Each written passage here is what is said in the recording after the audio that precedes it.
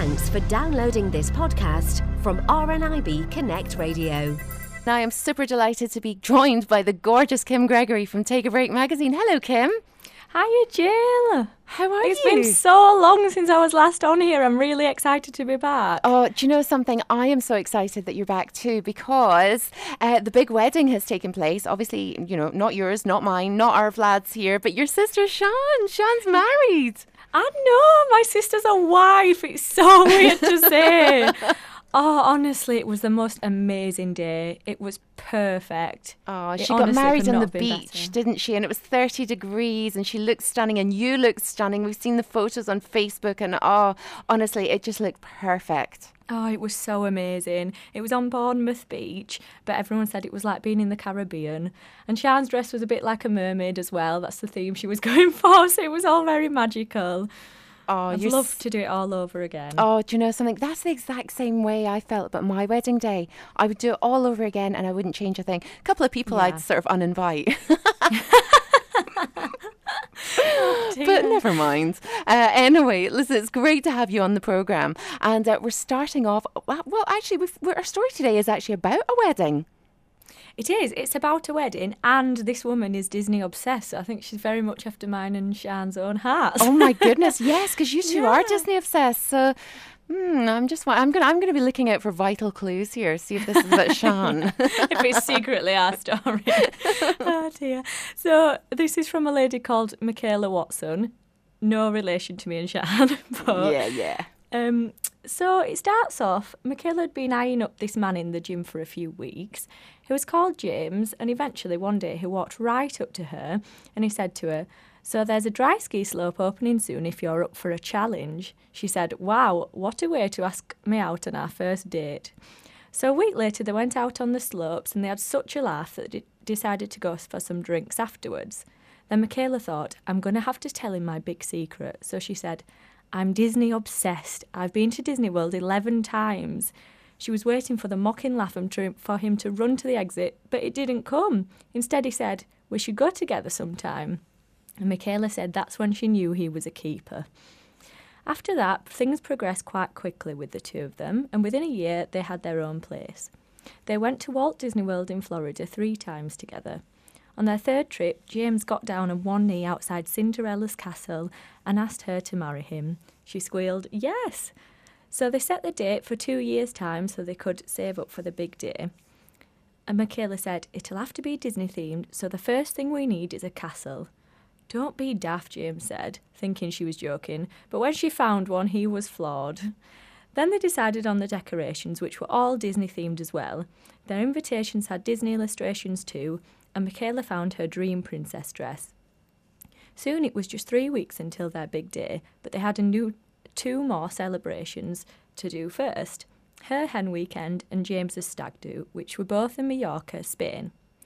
As James left the house, Michaela gave him a big kiss and said, "Make sure you behave and don't have any accidents." "Don't worry, I'll be fine," he said. The lads were due to arrive in Spain late that night, and she was flying out with her hens 3 days later, just as they were on their way back. The next morning when Michaela was at work, her phone rang. It was James's best man, Ashley. She thought, that's a bit odd. She answered and he said, "Michaela, I'm so sorry, but James has had a serious accident." Michaela started laughing and thought, typical, always playing the practical jokes. But when there was silence, then he said, "He's in intensive care, Michaela. He's really hurt himself. He's broken his neck, but that's all we know so far."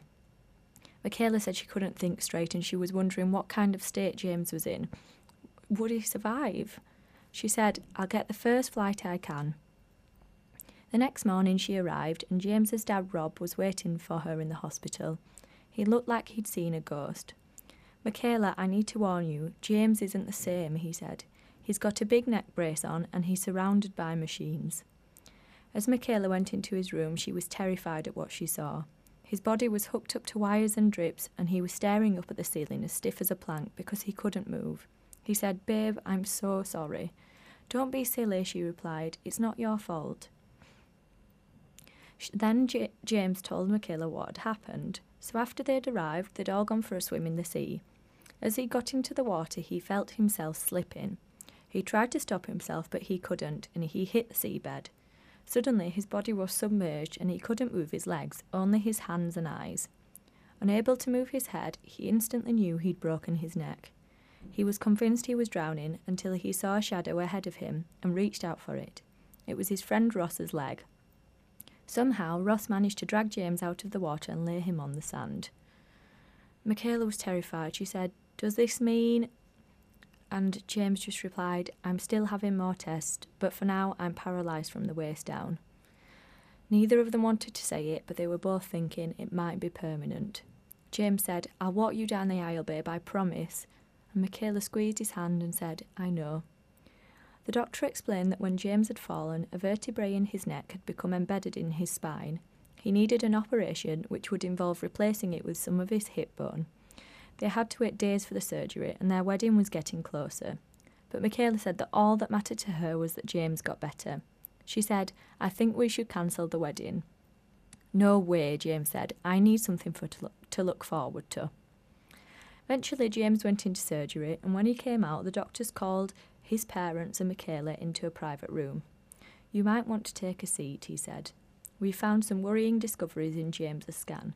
I have to warn you, he may never walk again." Michaela blurted out, "You're not a specialist, I don't believe you." James's parents had to lead her out of the room in tears. She thought, how is this happening? "He's going to be heartbroken," she sobbed. She went back into his room, sat down beside him and told James what the doctors had said. He was silent for a few minutes. Then he said, "I'm alive, that's all that matters, and I'll get my legs working again one day, I know it." Michaela looked at him and her heart swelled with pride. He was being so brave and positive that she decided to be the same. Now that he'd had his operation, she just wanted to get him home, so she spent hours frantically calling round hospitals to get a place for him in the intensive care unit, and she found a hospital in Sheffield. So their insurance company agreed to send out an air ambulance to Mallorca, and a few days later he was back in a UK hospital. But now their wedding was just 11 days away. He was so weak and ill, and Michaela didn't want to take any risks. "Look, I really think we should postpone," she said. James agreed, but they decided on a date for the spot for a year's time. "I can't think of anything better to work towards than marrying you," he said. Michaela sent out a Facebook message to friends and family postponing the big day. Then she cancelled their once-in-a-lifetime honeymoon to Las Vegas, the Caribbean, and of course Walt Disney World, Florida. They were told James would need to spend at least 6 months in rehab. It would cost their life savings and their wedding fund, but then they heard that his friends, family and James's firefighter crew all began fundraising. 3 months have passed now since the accident, and James's legs have grown stronger, although he still can't walk. Each time they say goodbye, he kisses Michaela and says, "I can't wait to get you down the aisle." Michaela said, "I never imagined that our life would pan out like this, and we still don't know if he'll ever be able to walk again. But James is still the same man I fell for.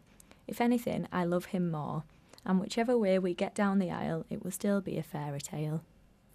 Do you know, that's so incredibly sad, isn't it? How, Gosh, you know, one slip on the beach can cause such devastating injuries. It's just awful. I mean, I thought you were going to say he was drunk, he had fallen off a balcony, you know, all the kind of stories that we hear on stag do's or hen do's abroad, that, you know, people have these terrible drunken accidents, but this has just been so unnecessary. I know, it's just such a small thing. The first day, just going out to the sea to enjoy it, just one tiny slip, and this is what's happened. It's unbelievable. Absolutely awful. But, you know, at least, as he says, he's still alive. He's got the strength. He's obviously, you know, really fighting and working towards his wedding day. So, you know, what a goal to have. Amazing. Absolutely amazing guy. Very, very inspirational. And I do hope you follow up on this story when they do get married.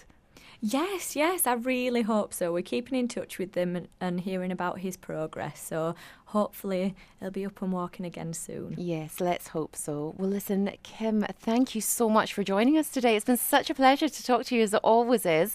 And thanks for filling us in with all the wedding gossip. We'll need to we'll need to have another chat off air to get all the juicy gossip. But in the meantime, if anybody wants to take a look at this week's issue of Take a Break magazine, it is out. So do go out and get it. If you want to take a look online, it's a fully accessible website. Have you got the web address? Yes, it's www.takeabreak.co.uk. Kim Gregory, feature writer from Take a Break magazine. Thanks so much for joining us here on The Morning Mix.